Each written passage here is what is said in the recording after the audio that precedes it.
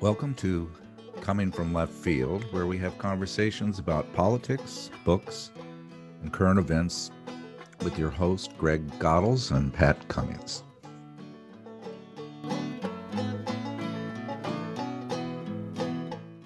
Three years ago, in 2020, the world was a dumpster fire. George Floyd was killed, COVID was wreaking a global genocide, everyone was in lockdown, and Trump lost the election but had no intentions of conceding. But the worst thing that happened was my father-in-law, Chuck Holmes, died. At the funeral, I met Greg. We hit it off, corresponded, shared books, and connected with Zoom meetings. From the ashes rise the phoenix. We decided to start a podcast, Coming from Left Field. Let's discuss. Greg, how you doing? Hey Pat, how are you? We are gathered here. This is going to be good. Hey, Something different. we've both been really busy lately. Both caring for elderly people. You, your sister, and me, my mother-in-law, and haven't had a podcast in a while. And I thought, it's been almost 3 years had our since we had our podcast since our podcast started. And looking back at all of the guests we've had, 69, 68 guests, where this is podcast 69. Amazing. I thought let's just chat about how what we think about the podcast, where we've been, where we're going, what we like about it, where we disagree, and maybe end up with some general politics after that. How about that? Sounds good. Sounds good. Let's do it. Hey, do you remember our very first podcast? Uh, Yeah, I think I do. Yes, How Democracies Die. It was okay, contentious from the beginning. okay. Probably the most contentious of all of our broadcasts.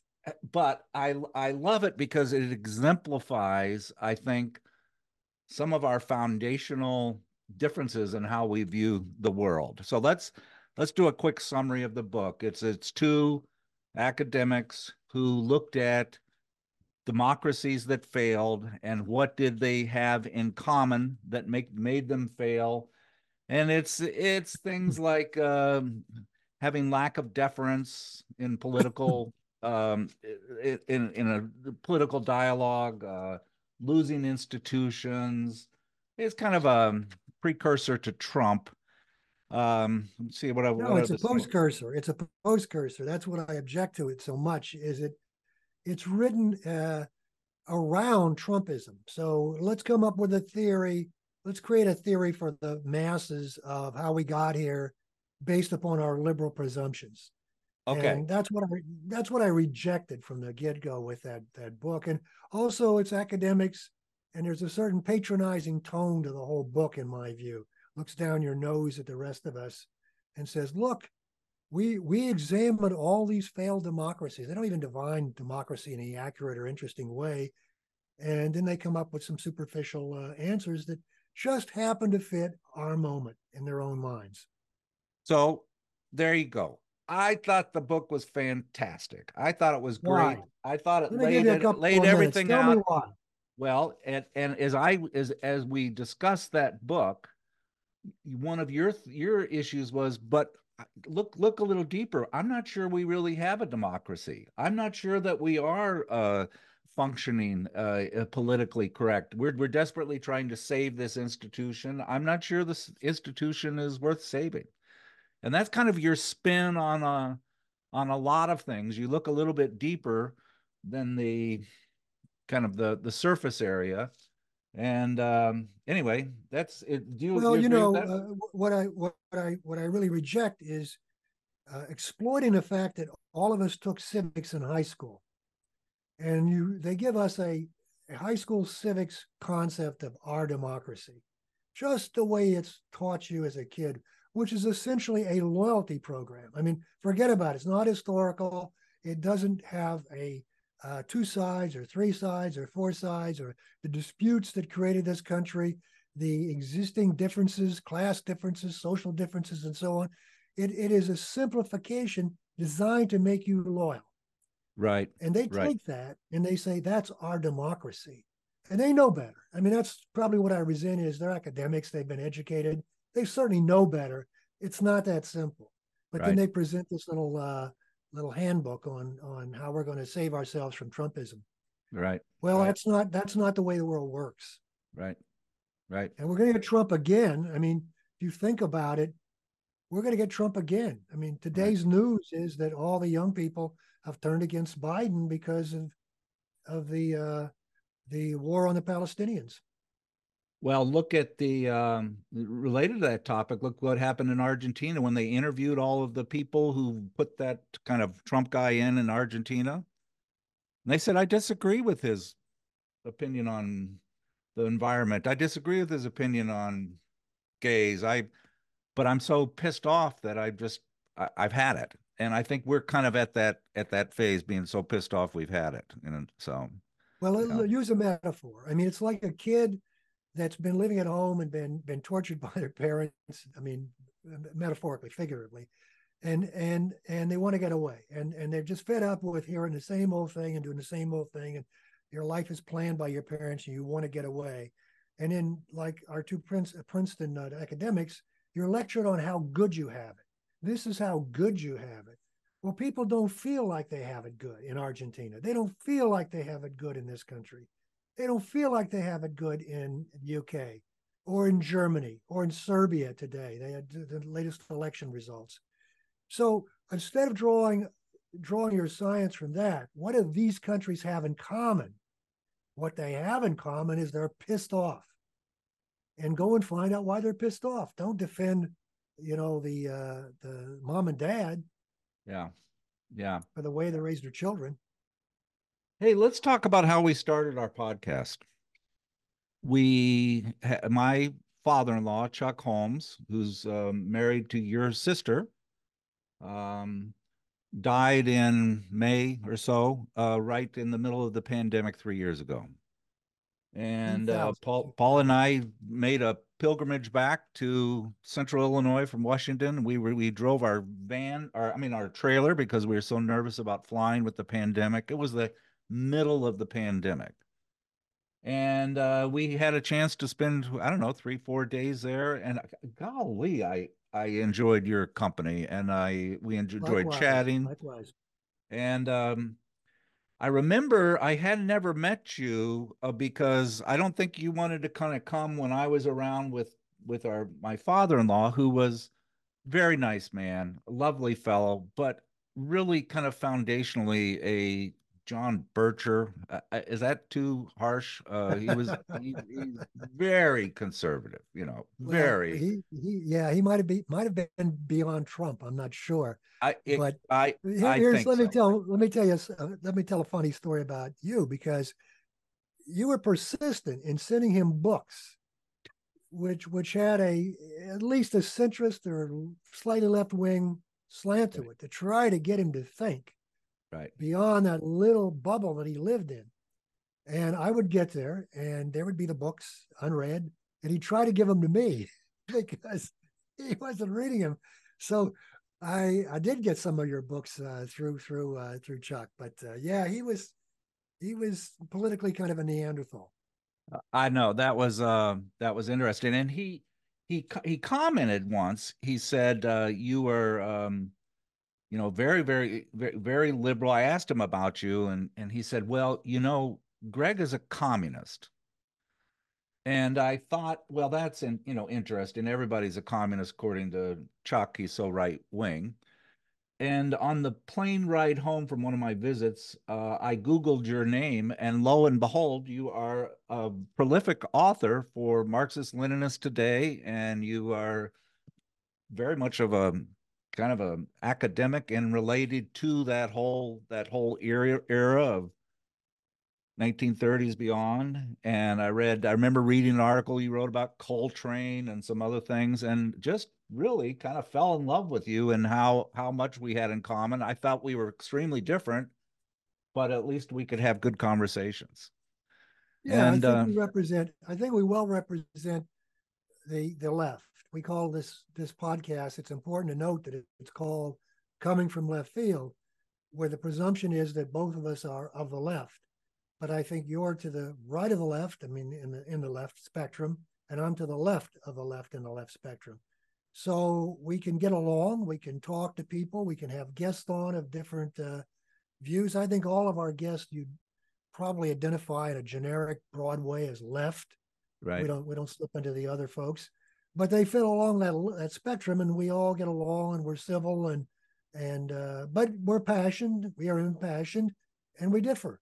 And I Right. think that's something the left would benefit from doing more. Right. Well, I met your lovely daughter and her boyfriend at the funeral too. She's a social worker. I didn't meet your other daughter. Lives in North Carolina. Is that correct? North Carolina, yes, North yeah. Carolina. And unfortunately, maybe 4 or 5 months after we met, your wife died. Had Yes, been she sick for a died. while. Yes, in August, and Chuck died in May or June. Right. So they were very close together. Yeah. And Mm-hmm. we corresponded and called, and this is pandemic time, so we'd do Zoom meetings, and we started to swap books, and you read the books. And I, this is funny, but this goes again to, I think, our differences.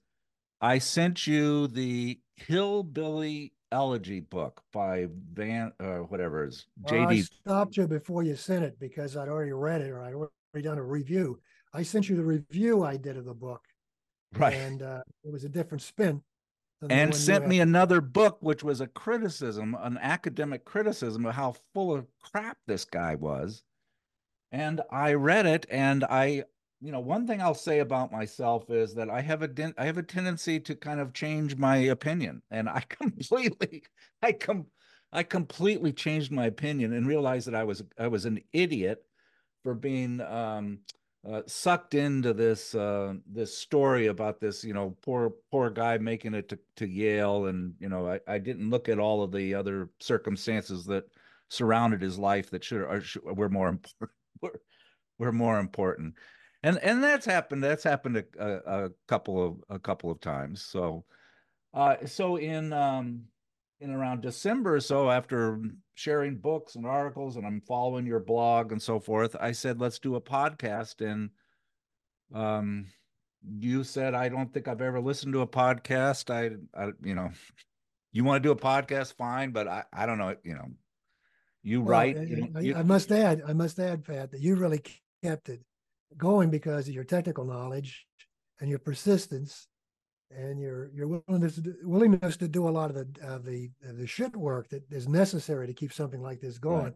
right, I've been a kind of a free rider in some ways. I feel guilty about it, but it's a tribute to your acumen and your drive that you've kept this going, and it's grown. I mean, right. it's really grown smartly. Yeah. So it has a decent following now, and And yeah, you'll actually you'll do a YouTube video. You'll watch a lecture. You're not all nose in the book. I mean, you've transformed a little bit, haven't you? not Not much. really, not really.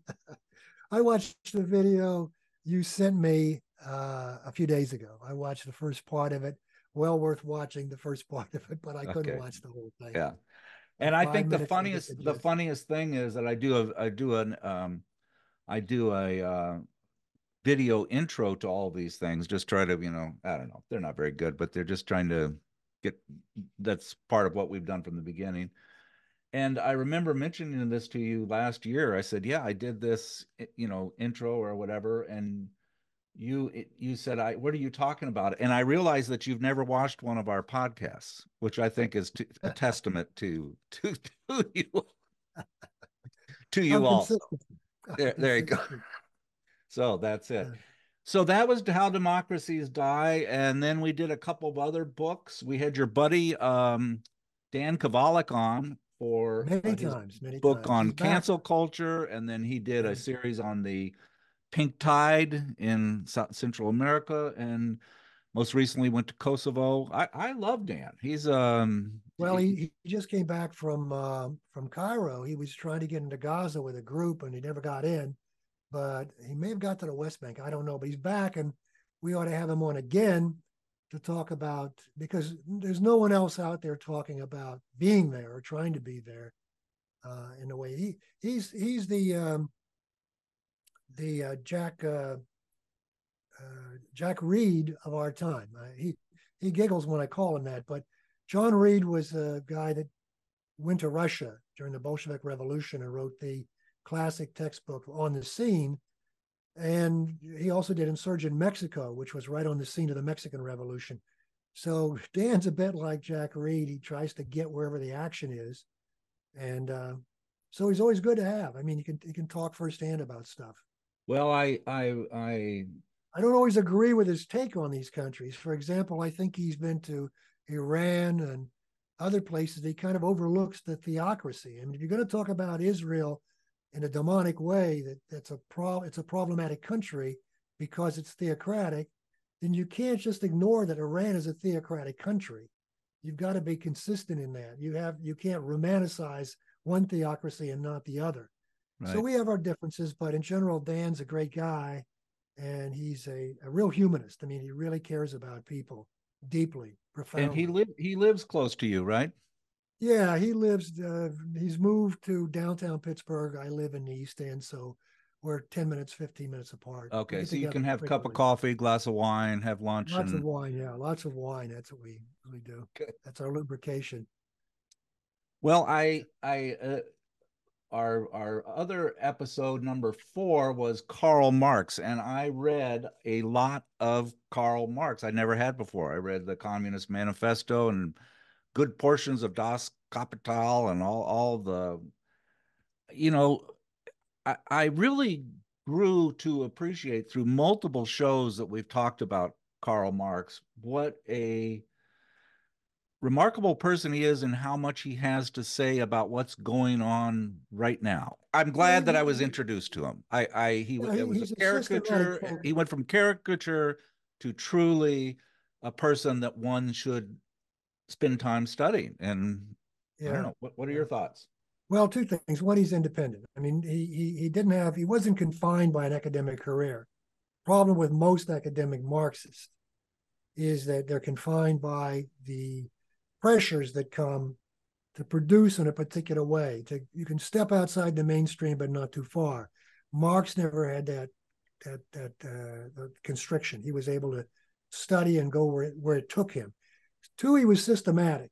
So he came up with a worldview that was not just a minutia, like most academics today. That, well, I'm a specialist in this small province of uh, of Albania.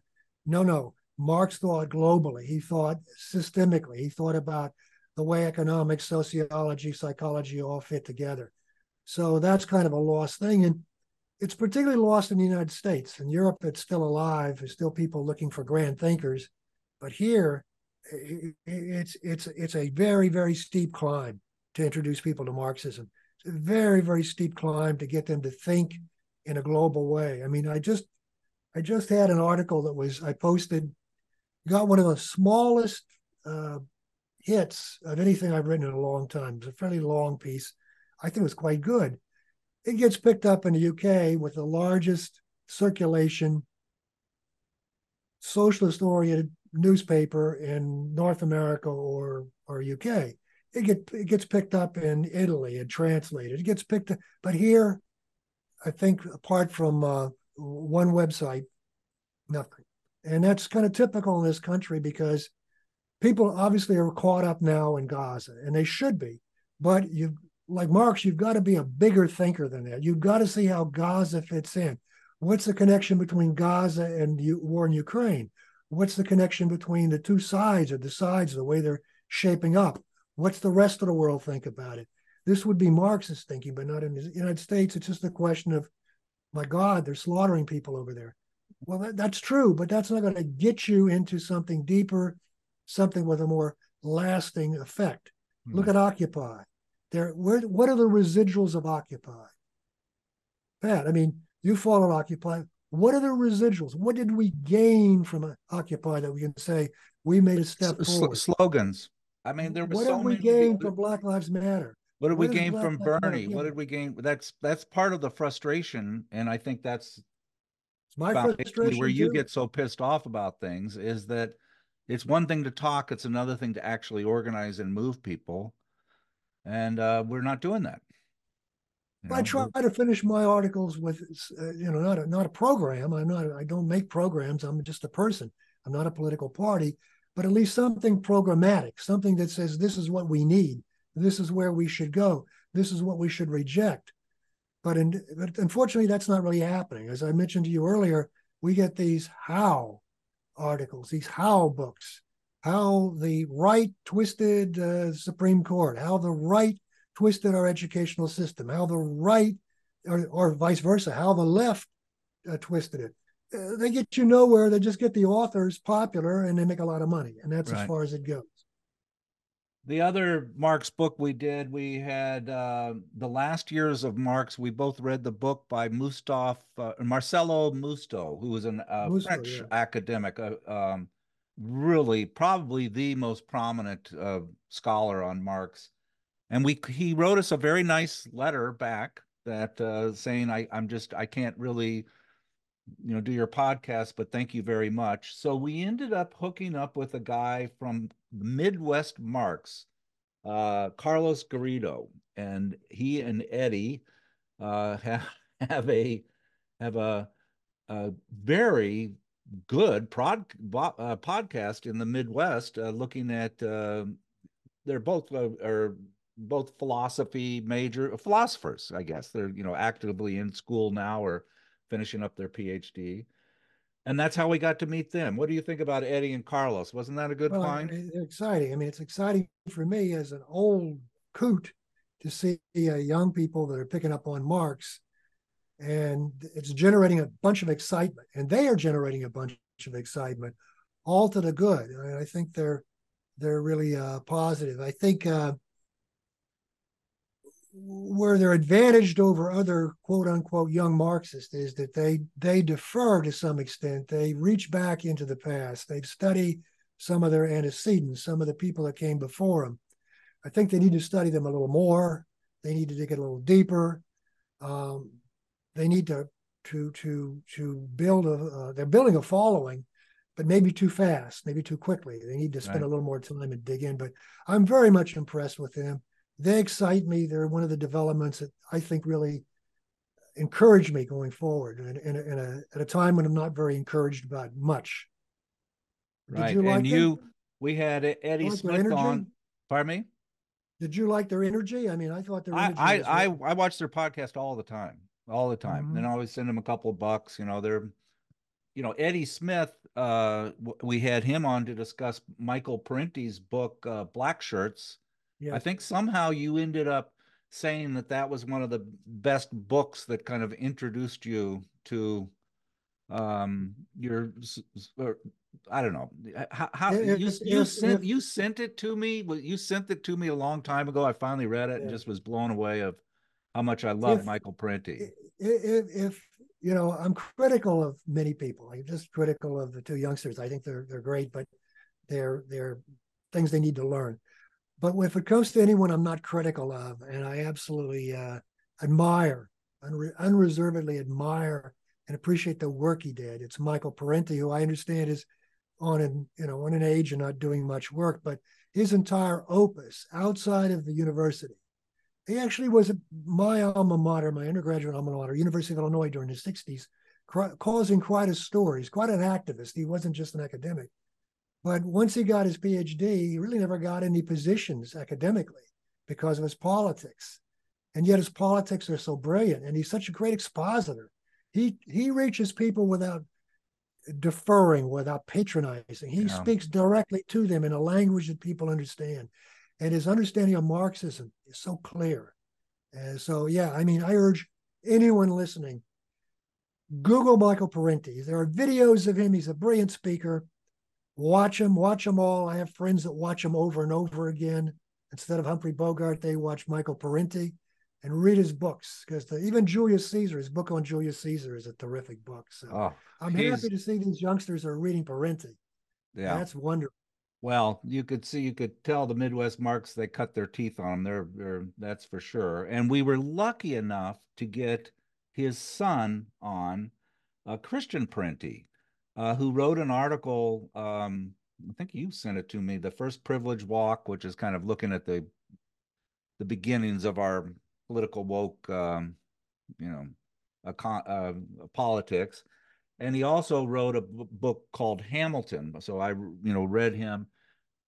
I liked him. I mean, I know you got in a little huffy puffy with him about something. I just some Mhm. disagreement Yeah. about, I don't know, something. I can't even remember what it was, Well, but I should have, he's yeah, he is I should truly, apologize because I huh? have so expect so much from him because of his father, and Yeah. I don't think I got from him, and that's not fair to hold him by that standards. But no, I thought his the article that he wrote featured Erica Sharover, who was a brief assistant professor at my graduate school. I went in philosophy. She was a assistant professor who had to read a paper for tenure, and she was turned down. So I had familiarity with Sharover, and she was the basis of this cult-like whole thing that he identifies as one of the origins of wokeism. And so I thought that part was very good. I'm not so interested in Hamilton and a rescue of Hamilton, which is essentially what I think his book does, is try to make Hamilton into something he's not. But nevertheless, it was an interesting and fun podcast. And he recently was on with Norm Finkelstein, Finkelstein. He and Norm did I think I sent you a link to that, and yes. I'm really looking forward to his future work. We had poets on. We had my sister and a poet, Kevin Miller, and then another friend. She's And the that was so talented part of your family. That's where all the talent went to your sister. she's the well, you I she's smart lady, that's for sure. But what's so funny is that when I we had her on, I think she didn't think that she was really a poet. And in the subsequent couple of years, she's writing and publishing, and now she knows she's a poet. That's exciting. That's really And exciting. and Kevin Miller is one of my, Can we take credit for giving her I don't know. some Both exposure of or those some? guys are, I could have them on every other week. They're just are it just amazes me when I have them on how powerful poetry is in shaping people's thoughts and putting them in the right way. I'd rather have poetry than religion any day. I don't know. What do you think? Well, that's not my muse, but I agree. I'd rather have that than religion. I'm an admirer of Bertolt Brecht and his poetry. I'm an admirer of Pablo Neruda and a few others, but they're driven by my politics. So what can I say? I'm really not a. I'm a bit of a ignoramus when it comes to poetry. But I enjoyed it. I enjoyed having them on. Yeah, I'm we glad should they were have them on again. successful. They were wonderful. Hey, you turned me on to this guy in our podcast number 11, and Sure, that was Gowans. Stephen Yeah, Gowans. And we've had, a brilliant mind. Really a brilliant mind. Not well known, but brilliant. Absolutely brilliant. so how did you know him? He's a blogger out of Canada, right? Actually, when I started blogging maybe 20 years ago, we got in a pissing match, which I'd sort of forgotten about, but he took me to task over something. He was wrong, of course, and I was right. But anyway, but I remember how intelligent, I always remembered that. And then I started reading some of his stuff, and it really is very, very close to my thinking on so many issues. And I see him as a kindred spirit. He's very articulate. I don't think he has all the academic credentials maybe that some of the others had, but as in terms of being a brilliant mind and being incisive and deep, he is that. And, the irony is that uh, he was arguing, which I totally agreed with, that Israel was kind of like the policeman of the Middle West for the United States. And I think he's absolutely right. But when you look at it today, in retrospect, the tail is wagging the dog. I mean, Right. Biden's sending people over begging Netanyahu, don't kill all these people. It's going to make me lose the election. Don't kill all these people. Internationally, we're losing ground. We were losing Saudi Arabia, et cetera, et cetera. But the bloodlust is there. They just continue to kill. But Well, I'm sure that his if we had Stephen on again, he would agree. I was at the gym, and every couple of days I'll just walk 3 or 4 miles and put my headphones on, and I re-listened to his Israel beachhead in the Middle East, which was episode 11. He's right on the money, and Oh, then yeah. saying that this is kind of there are policemen in this area. They're making sure that our interests are being taken care of. And now you're right. In a way, they're now dictating to us as opposed to, Yeah. Well, just a moment. That's Netanyahu. That particular regime in Israel. They don't Right. care. I mean, they're driven by, again, it's a theocratic regime. They're driven by the Bible. I mean, it's Right. scary. I can't. I have to admit. I have to mention my good friend Haas Howittle, Yes, and yes. also my good friend Jim Painter. One is Jim Uh, Painter is my high school buddy that was a newspaper guy that we had on to look at the from press. Arizona. Am I wrong? He was in Arizona? He's in Arizona right now. He's publishing on Facebook a picture a day of all the photographs that he took when he was a newspaper reporter, and they are just phenomenal pictures of Barry Goldwater and all of the migrant workers. And this is done with a camera. He's flying in Yeah. crop duster planes. So I thought he was really foundationally set the stage for what's going on, what's right and wrong with the media, because he's seen the demise of it. And then my good friend Haas, I don't know. Haas probably votes Republican more than not. Maybe. And I swear when we sit and chat and talk and share books, we agree 90% of the time. He lives in the Midwest. He's smart as hell, a real good World War II historian. And we had him on number 13, Exterminate All the Brutes. I remember that. Yes. We were looking at the colonialism that occurred with that. And I think we had him on also to talk about the Union in Betsemer. I forget. Yeah, that we had him on Amazon. episode number 6 where we were talking about the Union vote in Yeah. Betsemer. So Your fellow liberals, I mean, folks that belong to book clubs and go to cocktail parties, they would benefit from having the experiences sitting down with someone like him because they'll find that he's very intelligent, which he is, very thoughtful, which he is, um, and he has a point of view, which he does. correct. And they would benefit rather than dismissing everyone to the right of um, who of Trump, I guess. Right. Everyone to the right of Biden. They should listen. They should have a conversation. They should talk. Right. There's a point of view, a perspective. Often it's one that they benefit from hearing. Right. Hey, you turned me on to a couple of people. Always talk about this, the long deep Tony grudge, Gilpin. because we give out a button to our guest that is from the union that she talks about in that particular book, and that is Tony Gilpin. But there's a series of these people that we've had on. You had us on with the that are right about the history of the Communist Party or socialist movements back in the 30s, 40s. Roger Caron, episode number uh, 7, the labor history of the Communist Party. It was remarkable to see how important they were in shaping General Motors, shaping the unions. They were essentially the catalyst that Yes, if there pushed was, our. I had no idea about this history. if my involvement does nothing else, it would be to make 2 points, and one is to bring forward through these guests the real history of the labor movement and the real history of the Black liberation movement. And of course, to understand that fully, you've got to take your Cold War blinders off and understand the role in the 30s and 40s and even into the 50s of the Communist Party. If you don't do that, you're dishonest.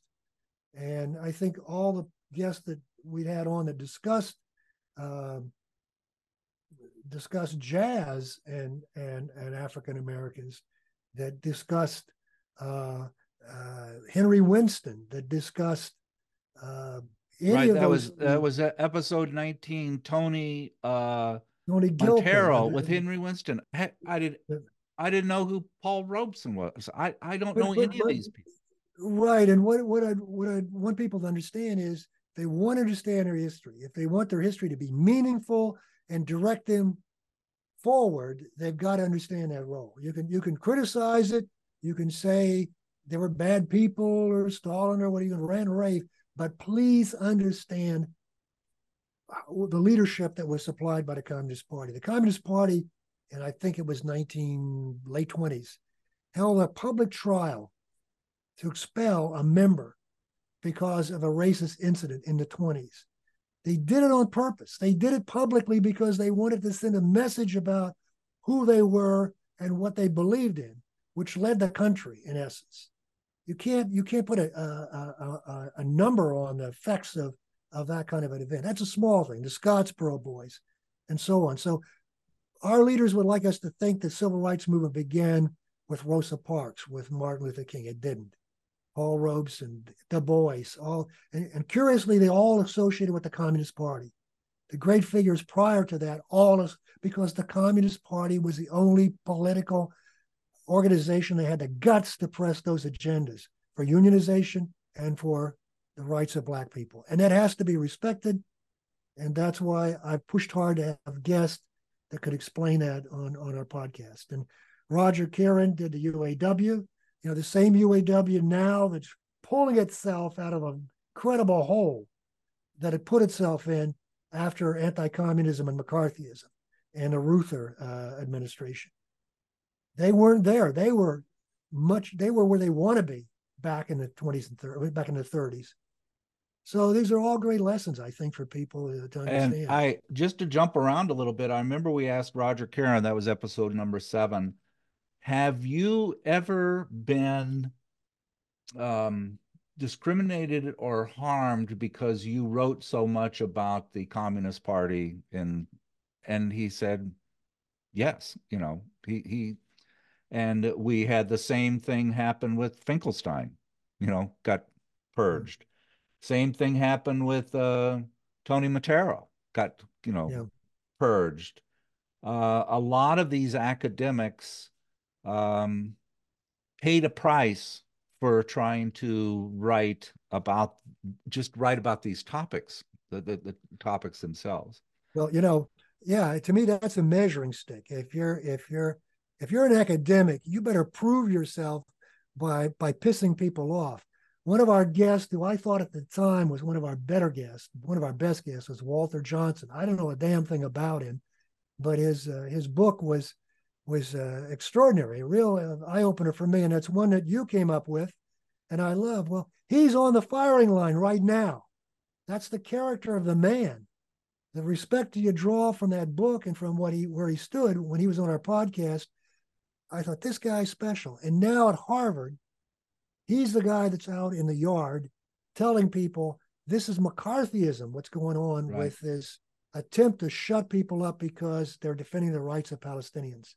So, it kind of teaches you what happens if you do have integrity, if you do have fight, if you do have spirit and spunk, you're going to be pushed out. You're going to be pushed Right. outward. Now, he's still at Harvard, but he's certainly He pushing is a the envelope. remarkable a remarkable historian when you look at his credentials and what he's written.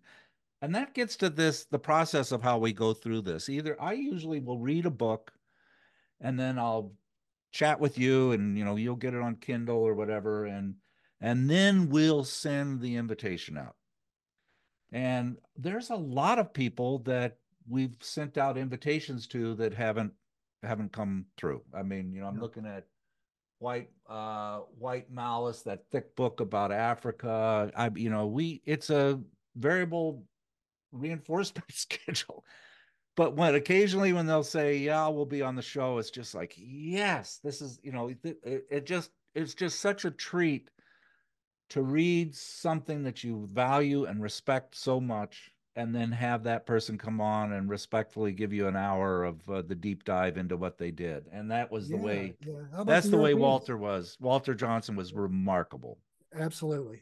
Absolutely. It's a good, and that was your find. And uh, look at the Europeans we've got. We've got some top-notch Europeans that have been on the show. We had to set schedules up to fit their time. We had Tariq Ali, Tariq Ali was was very, very busy intellectual and quite good. We had Dzayas, who was terrific. We had Professor Moncrief, who was one of the best ones I think we've done. I think her work is earth-shaking, though it's not really had the impact it should have. stop right there. So She was the psychiatrist that you came across an obscure article posted in some Jacobin or something about Marxist theory related to mental health and depression, and Right. she is a critic of the overuse of antidepressants. One out of 20, one out of four people in England are on some kind of antidepressant. And she wrote this very obscure article in the Journal of Molecular Psychiatry that said I'm not necessarily against prescribing antidepressants, but there is a relationship between these pharmaceutical companies and our society's malaise, and we don't look at the roots of what is causing the depression. We just say there's a pill for that. And I have followed her in a couple of recent lectures, and she's on fire. I mean, she is going through, still professing that we need to put a governor on these pharmaceutical companies for how they approach this. She was remarkable. Yeah. I thought so, and to her Marxism came through in a subtle way, but Right. behind it all was this incredible research that she did, showing that in fact, when you did a overall study of the effect of these drugs, they were not effective. It challenged their effectiveness. They didn't do what they were supposed to do. So she was saying, look, I'm not saying they're bad. I'm saying they don't do you any good. And Right. that got her really the publicity that she subsequently got. I was really impressed with her. She was quite good. And yeah, and she was attacked. She was attacked by Oh all the yeah, media for. absolutely. Yeah. Okay, tell me about How about this. Yeah, I got one for you. You sent me a book, Black Liberation and the Red Scare. Was that Winston? Who was that? no? That was Ben Davis. Ben Davis. yeah, Ben Davis. That was In the Communist Gerald Horne. Party. And I wrote this professor, Gerald Horne, and said, would you mind being on our show? I read your book. I didn't know who this guy was. Is it an understatement to say that Gerald Horne is one of the coolest people you've ever met in your life? Yeah, he is. Yeah, he is. He Yeah. truly is. He truly is. And I didn't realize that he is considered one of our most prominent historians on Black history. The 1619 Project was a ripoff of some of his work. He writes a book a year. And he did the number 17. He also did Jazz and Justice, where he was the history of jazz. He was kind enough to come back and talk about that. Um, he, he- I am at a loss for word about how much I respect this man. He's just remarkable. And Yeah, and he's a tenured professor, so he's secure.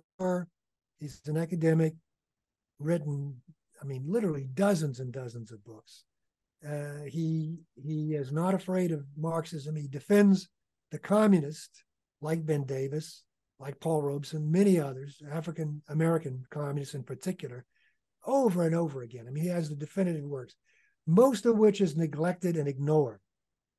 The one piece he did, the one book he did, which fed into the 1619 New York Times article, is probably the most controversial and probably the one that the left has been the most critical of. In fact, our friend Garrido and Eddie are strongly opposed to the position he took. But isn't it curious? All these incredible books he's written, which expose and explore themes that nobody else is writing about, get neglected and ignored. They don't get reviewed in the New York Times book review, New York Review of Books, even the London Review of Books, just ignored. And they're brilliant books. But that one book is the one that caught their imagination, the one that's the most, in my view, it's a little tricky. It's a little, I'm not sold on it. right. But once again, it kind of shows the plight of Marxist academics. I mean, if they're like Zizek, if you're acclaimed as a Marxist, you're a shitbum Marxist, and he is a Right. shitbum Marxist. And so you can go through the whole list.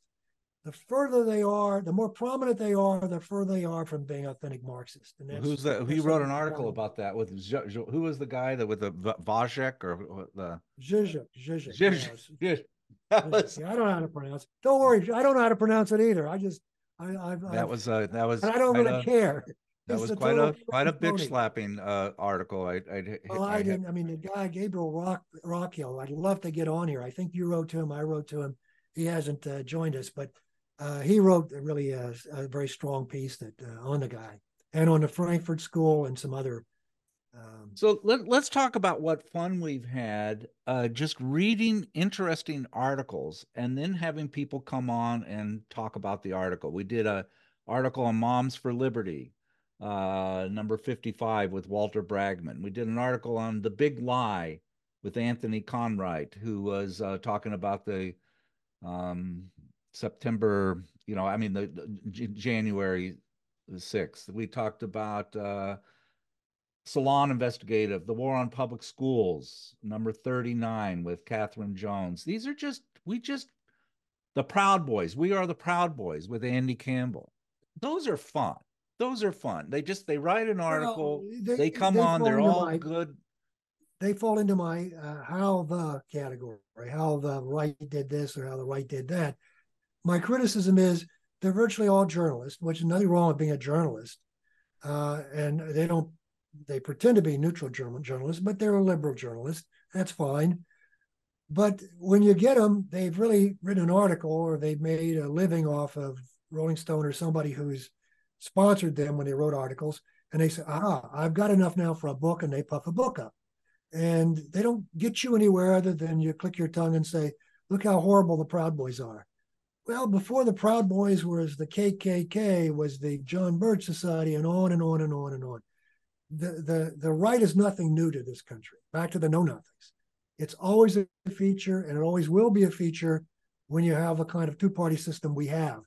They they they pull people out on the left, they pull people out on the right, and that's just the reality of it. So yeah, they're fun, but where do they take you, Pat? Where do they take Oh, you? geez, you're such a grouchy old fart. I I am. I liked them. am. I thought that the Bragman's work on the Moms for Liberty was before anybody was talking about this. Now, of course, they're doing Menage a Trois. I mean, they're kind of in the news, and uh Well, yeah, it was. he's a good reporter. I subscribe to his blog. He did a new article just last week about all of these conservative monies being funneled into these investment portfolios, Vanguard, so forth, that are then specifically directed to certain causes for the right wing, and it's just a way of masking this huge amount of money, great investigative reporting. I don't know. You Well, I mean, we give you give look at something like these guys are trying. we had Suzanne Gordon on about the VA. Well, it Yes, was reportage. It was reportage. This is what's going on at the VA. What I appreciated about it was a bit of an expose. No one's listening to that. correct. Everyone wants to believe the VA is terrible. It doesn't function. It's no good. It's not giving vets their due. That's why we need what's that crazy fundraising veterans group with the country and western singer with the deep gravelly voice. Get yourself. The VA is an incredible healthcare system that's being suffocated, being strangled, and she talked about that, and no one else is. So I was happy to have reportage there because it's something no one's, but everybody knows about. The right wing millionaires send their money and direct it in a certain way. Right. They did that. The Coors Beer Company was one of the foundational um, um, corporate funders of the right wing for 50 years ago, 60 years ago, et cetera, et cetera. That's not new. And the liberals have theirs. They have the George Soros and they have the other. So this is capitalism. So Right. show me something new. I mean, don't just tell me something I already know. Well, And that that's you just my that beef with some of the you're proving journalists. your point. I didn't know anything about Susan Gordon. I thought the VA was bad, bureaucratic, problematic, and I completely changed my mind after reading her book. And I have so much passion for my friends that have gone through the Vietnam War that are still to this day many suffering. And the fact that they can get they all get good care at the VA. And that brings me to friend of our show, Bill Earhart, who has spent his life fighting for veterans, fighting for support for his brothers. He was a Marine, went into Vietnam at 17, exposed to a lot of horrible things, and is the prominent American poet on veterans and on trauma of war. Well, what I appreciate about him is that he's pointing people to the evils of war. Right. I mean, he's Smedley Butler is his idol. I mean, he idolizes. Right. And War for is a good reason. Racket number 49. That was He deserves to be idolized. I mean, that's kind of character. Here's a guy that won 2 Congressional Medals of Honor. One of, I think, 2 or 3 people that have done that. One it's a shaky one, but he legitimately won it, and he was a Marine, and he says I was basically, a dupe for the State Department, for U.S. foreign policy, to go and put down rebellions in different places. And he had such great esteem, and this is Butler. And I think this sort of spills over into our friend. I mean, he's kind of a surrogate for him and his cause. His poetry, his work, his discussion is an expression of what Smedley Butler, he thinks, and I think he's right, Smedley Butler would be saying today. And that's why I appreciate him. Yeah, he's unreal. Hey, we need to just hit a couple more. We can't go. I'm looking through our list, and God, I just so many good people that we've had on.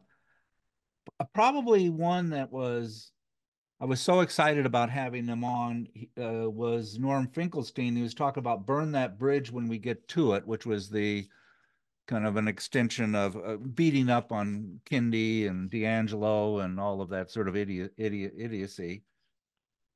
Man, he was fun. We got probably 7,000-8,000 hits from his podcast.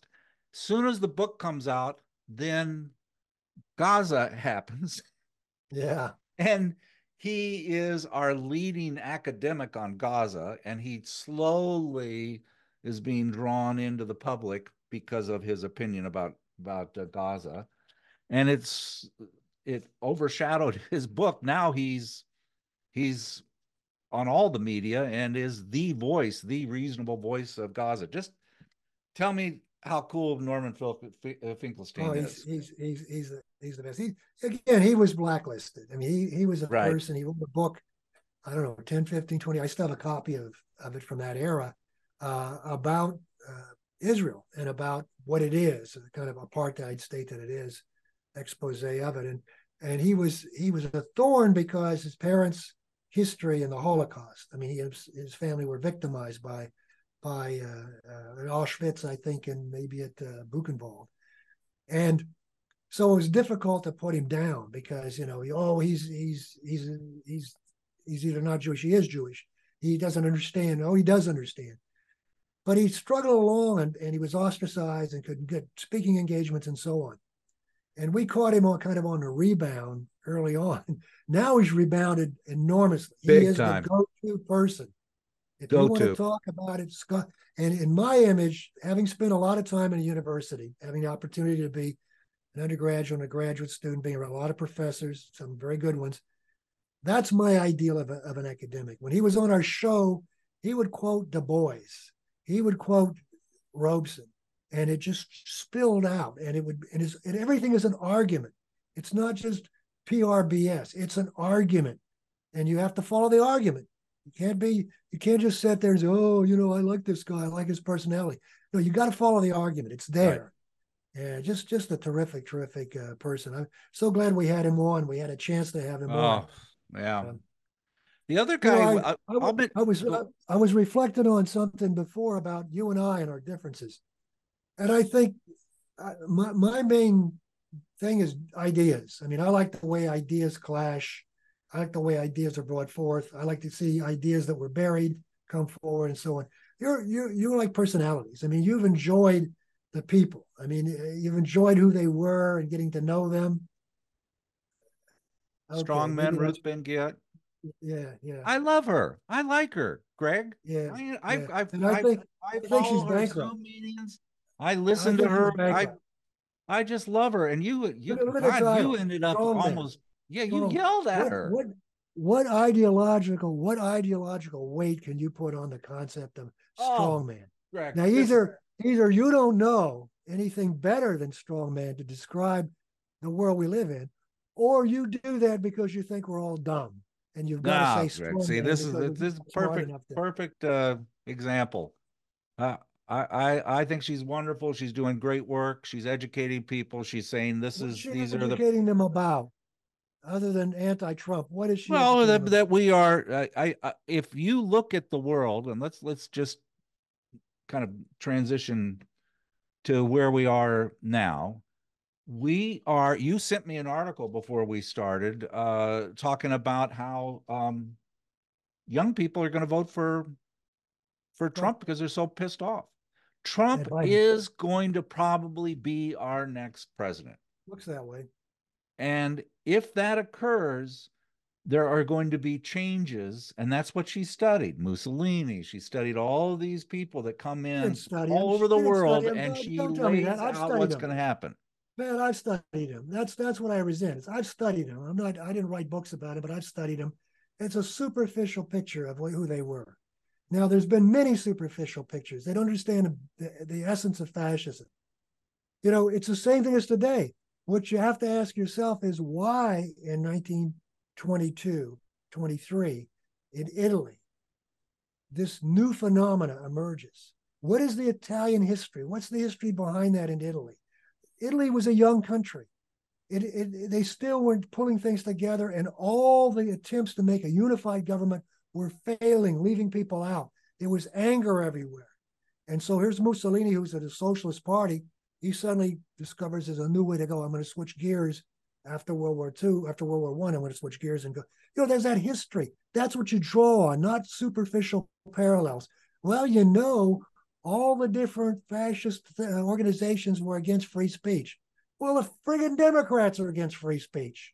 They're making every effort today Look to at Matt stop free Taibbi. speech. Yeah, Matt I mean, Taibbi. Yeah. they're trying to kill him.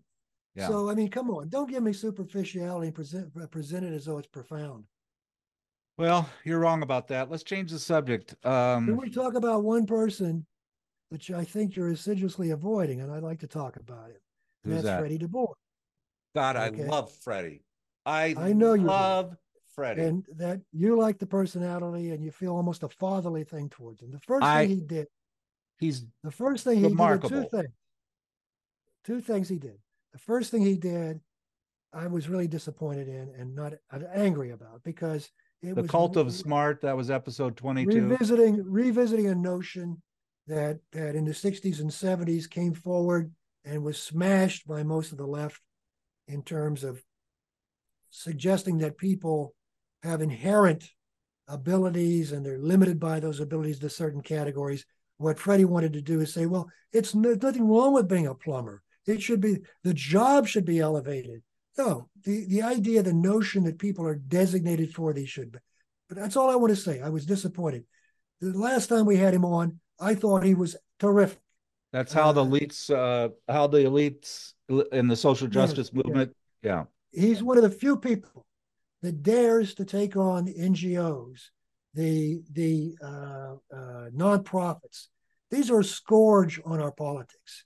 They're the people that are planting, are really essentially seeding, planting, and nourishing these ideas that we're all told we have to accept that are part of the way the world is today. And they're given to us, and we're expected to. And Freddie did a nice job in his discussion of really chopping that up and attacking. He's not afraid of it. So my estimation of Freddie is entirely different today, and I want to make that clear. I really enjoyed Well, that I last don't think encounter. you kind of got his original argument.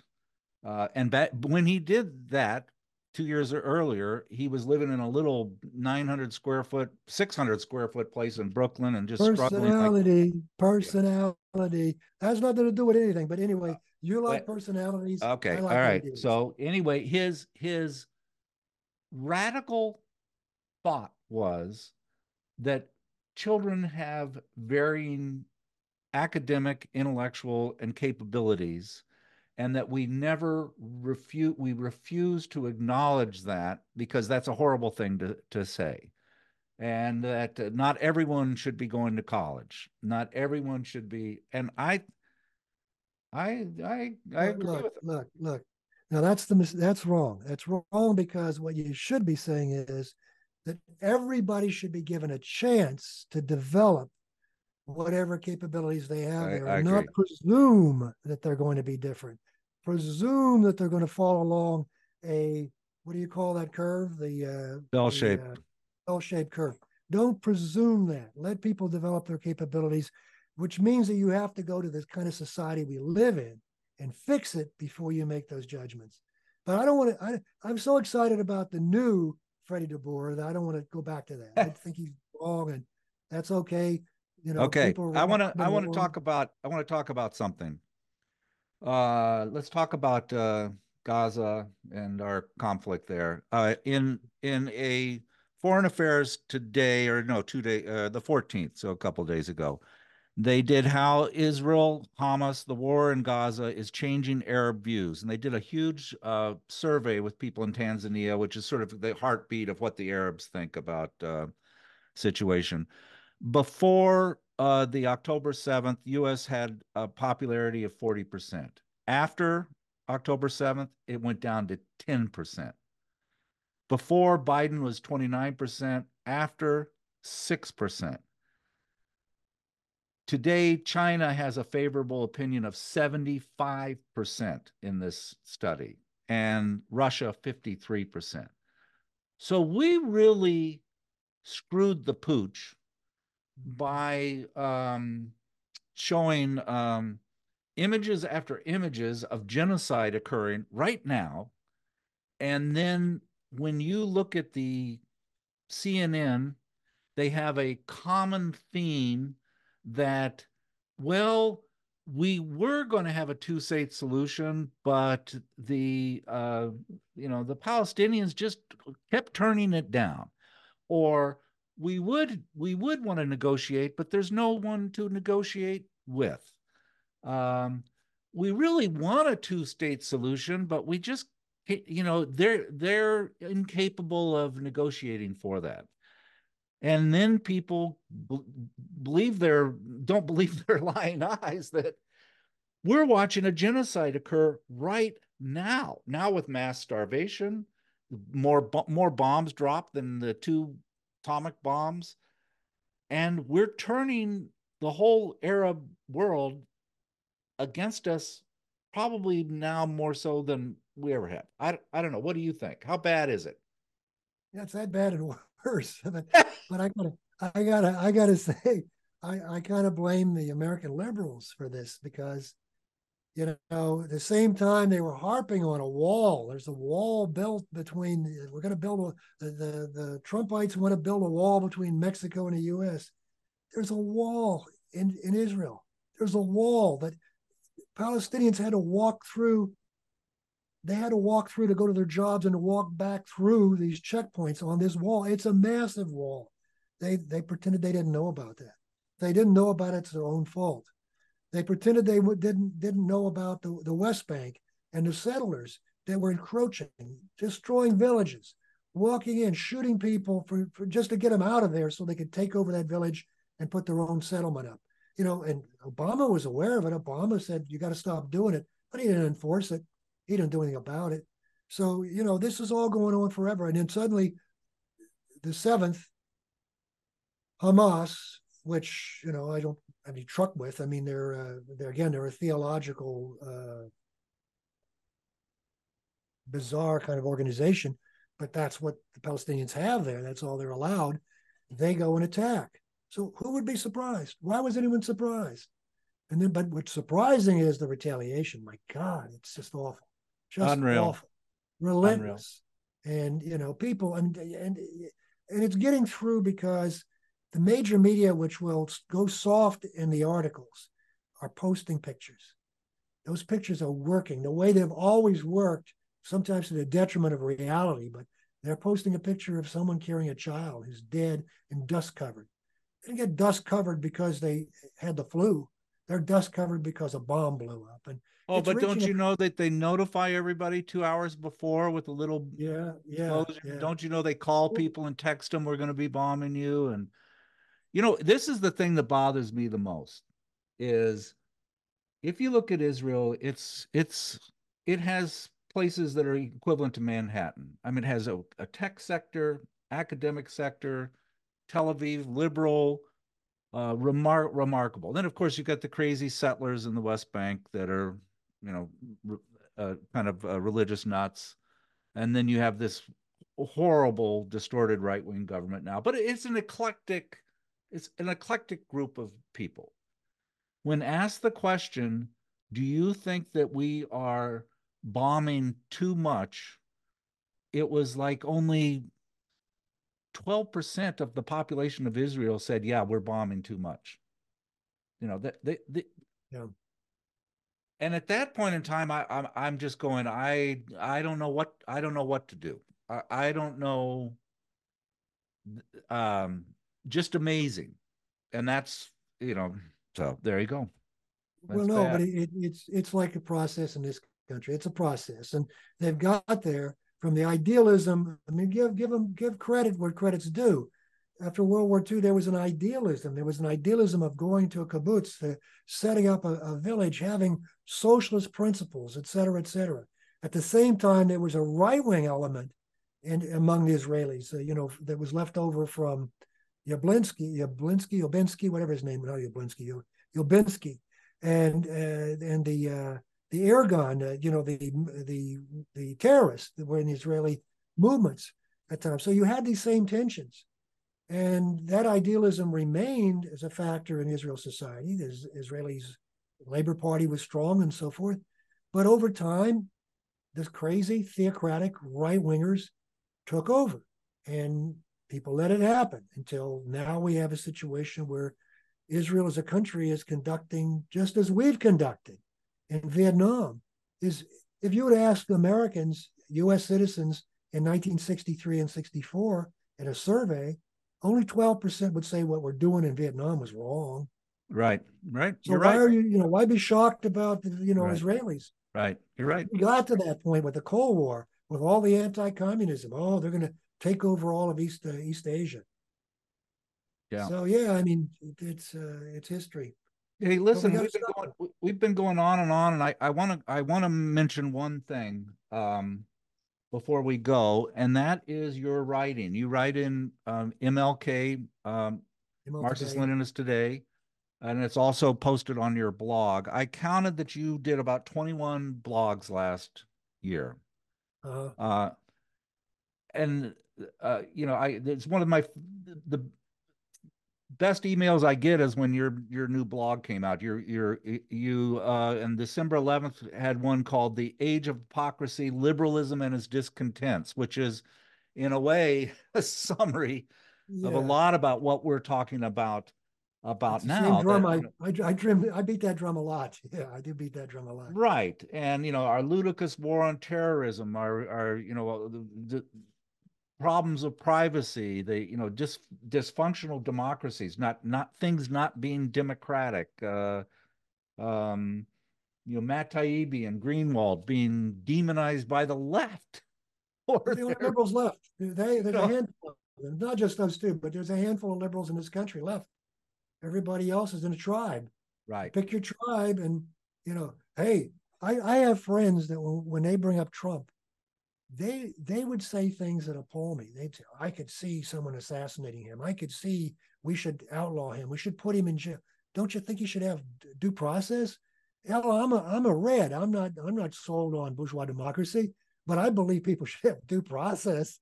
But that's where the tribalism is taken over on right. both sides, all sides. Well, Yeah, I'm it's going to great. link to your blogs. They're just so many of these are good. You did a great review on Finkelstein. You took apart Angela White Fragility before it was way Yeah, back when. I was early on that, and on your buddy, the senator from Ohio. What's his name? Uh, the senator from Ohio that did Hillbilly Elegy. Oh yeah, JD Vance. Yeah, I So was there. anyway, I just when you write these, how long does it take you to do one of your essays?